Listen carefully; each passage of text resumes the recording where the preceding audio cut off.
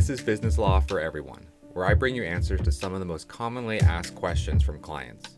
My name is Zach Schick, and I am a practicing attorney in the state of Oregon. Now, with every good attorney comes a good disclaimer. This is not direct legal advice to your specific and unique situation, and I am not your attorney. Laws and rules change over time and vary by jurisdiction. My goal is to give access to information that people do not have the resources or time to get otherwise. With that, let's get into the episode. We made it to partnerships, and we're going to start the partnership relationship at the end with what we will call the business breakup. Think of marriage and divorce. Every couple gets married with the best intentions to stay together forever. Well, I should stay away from absolutes, but generally people get married with the intention to stay together forever. And then we can look at the divorce rate. Business partnerships are similar. Business partners enter their relationship with the best intentions, but it is common for business relationships to end. A good partnership agreement from the outset can make a huge difference on whether this relationship ends in a messy divorce, fighting over every last cent, or amicably. Let's start with the unfortunate but fairly common situation. Say there are two business partners and their relationship has deteriorated over time. They entered their arrangement on a 50-50 basis, but one partner feels they do all the work and wonders why they are giving half the business profits to someone who sits back just to collect a check. They had all the best intentions when they started their business, but poor feelings have festered to a breaking point. Can either partner simply withdraw from the company? What happens to their equity in the organization if they do? What happens to their equity in the company's assets? Can they buy each other's interest in the company? If so, at what price and under what terms? Can they simply sell their interest to a third party or give it to a family member? To answer these questions, they must go to their partnership agreement. Now, so many partnerships out there either do not have a partnership agreement or they bought a standard one online.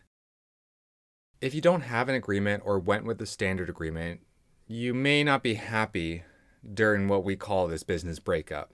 The default is normally that you have as much power as your ownership interest. So in a 50-50 partnership, no matter who does what work in the business, you each have equal management power, 50%, which means you cannot do anything without the other's approval. You can't sell your interest, can't take the business in another direction, you can't dissolve the business, you can't even withdraw from the company without the approval of your partner. Do you see the somewhat hostage scenario that is forming? I often get the question, what do you mean I can't just leave? Being an owner is different from being an employee where you can simply quit your job. You own part of this business. If it is a corporation, you own shares. If it is an LLC, you own a membership interest. If you just walk away, what happens to that interest? And it's not just the ownership interest. This translates into an interest in the assets of the business. Maybe it's rental properties or products. Could be intellectual property or simply the goodwill of a business name the two of you have built up. These are things you don't just want to walk away from. Okay. Hopefully, I have painted a grim enough picture that we can actually get into the partnership agreement. Because the best way to deal with all these situations is upfront, when you're entering into the business relationship, when everything is cheery and optimism is endless. This is the time. Here is when you want to add in to the agreement what are often called buy-sell provisions. Buy-sell provisions cover situations such as the ones we talked about, when one partner wants to withdraw, sell their interest, and also situations such as if a partner dies or becomes disabled, if they go bankrupt. We will call all of these under the umbrella term transfer events. So we have our buy-sell provisions in a partnership agreement that deals with these transfer events. When you're going through these transfer events, it's helpful to first think of the default. What would happen if you did nothing? We can do a couple together.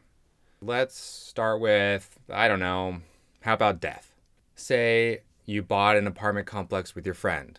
All is going well when a tragic accident happens and your friend dies. Per their estate plan, all their assets, including their interest in the apartment complex and business, goes to their spouse or child. Now all of a sudden you're in business with someone totally different. Or maybe they made a specific transfer on death designation to Carl. I don't know who Carl is, but neither do you, and you're the one who now has to work with him. No one wants to work with Carl. Sorry, all the Carls out there. I just chose a name at random. Let's go with the next scenario. No one dies, but your business relationship starts to break down, and your partner just decides to sell their shares to the first person they can find. Well, first, this puts you at risk in violating securities laws, but again, you end up working with someone you don't want to.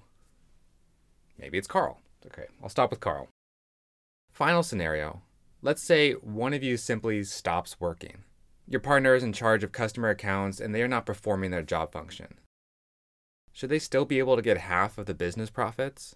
The default says yes. These are bleak scenarios, especially if you're just beginning your business journey, but they are real scenarios that you should prepare for.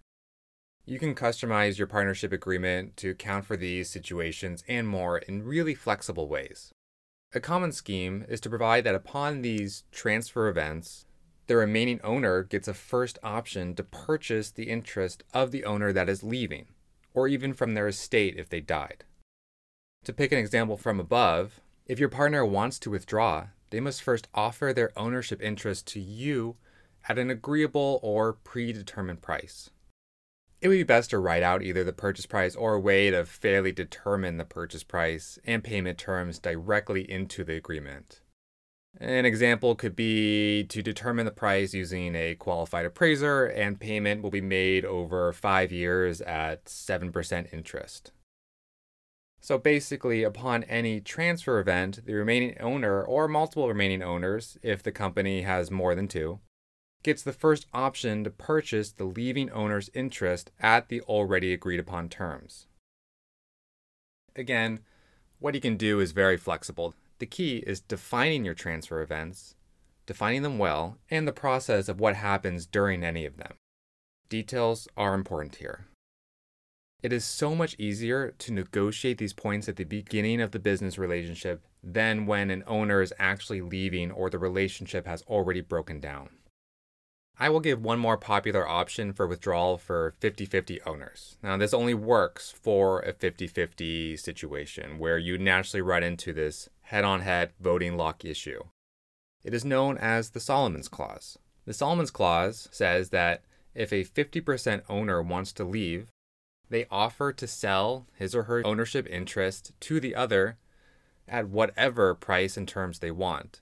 But at the same time, they must offer to purchase the other's ownership interest at exactly the same price and terms that they are offering. Once the offer is made, either the other owner accepts to buy or they decide to sell to the offering shareholder. There are only these two options.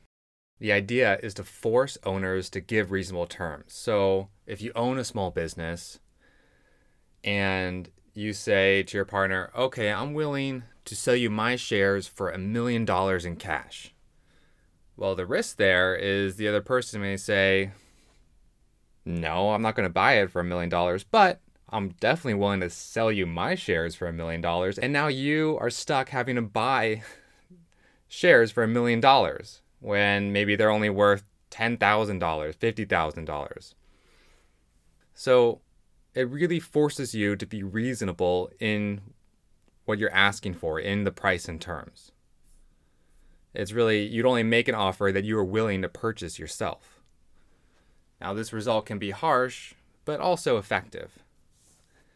I will say one thing careful here is that you shouldn't use the Solomon's Clause when one partner has sufficiently more wealth than the other. This can create quite a disparity in this clause. However, this may be mitigated if you include price and terms in the agreement. See, with everything in the partnership agreement, what's great about it is the flexibility. Okay, let's stop there. That'll conclude our initial journey into partnerships and buy-sell provisions. As you hopefully see, outlining these transfer events from the outset can save you immense stress and money and legal fees fighting it out down the road. They are great conversations to have with your business partners to build mutual expectations from the get-go. As you get deeper into these conversations, discussing them with an experienced attorney can really help guide your decisions and point out options or scenarios you may not have thought of. Now, it may not be the immediate next episode, but we are going to dive deeper into partnerships and the partnership agreement.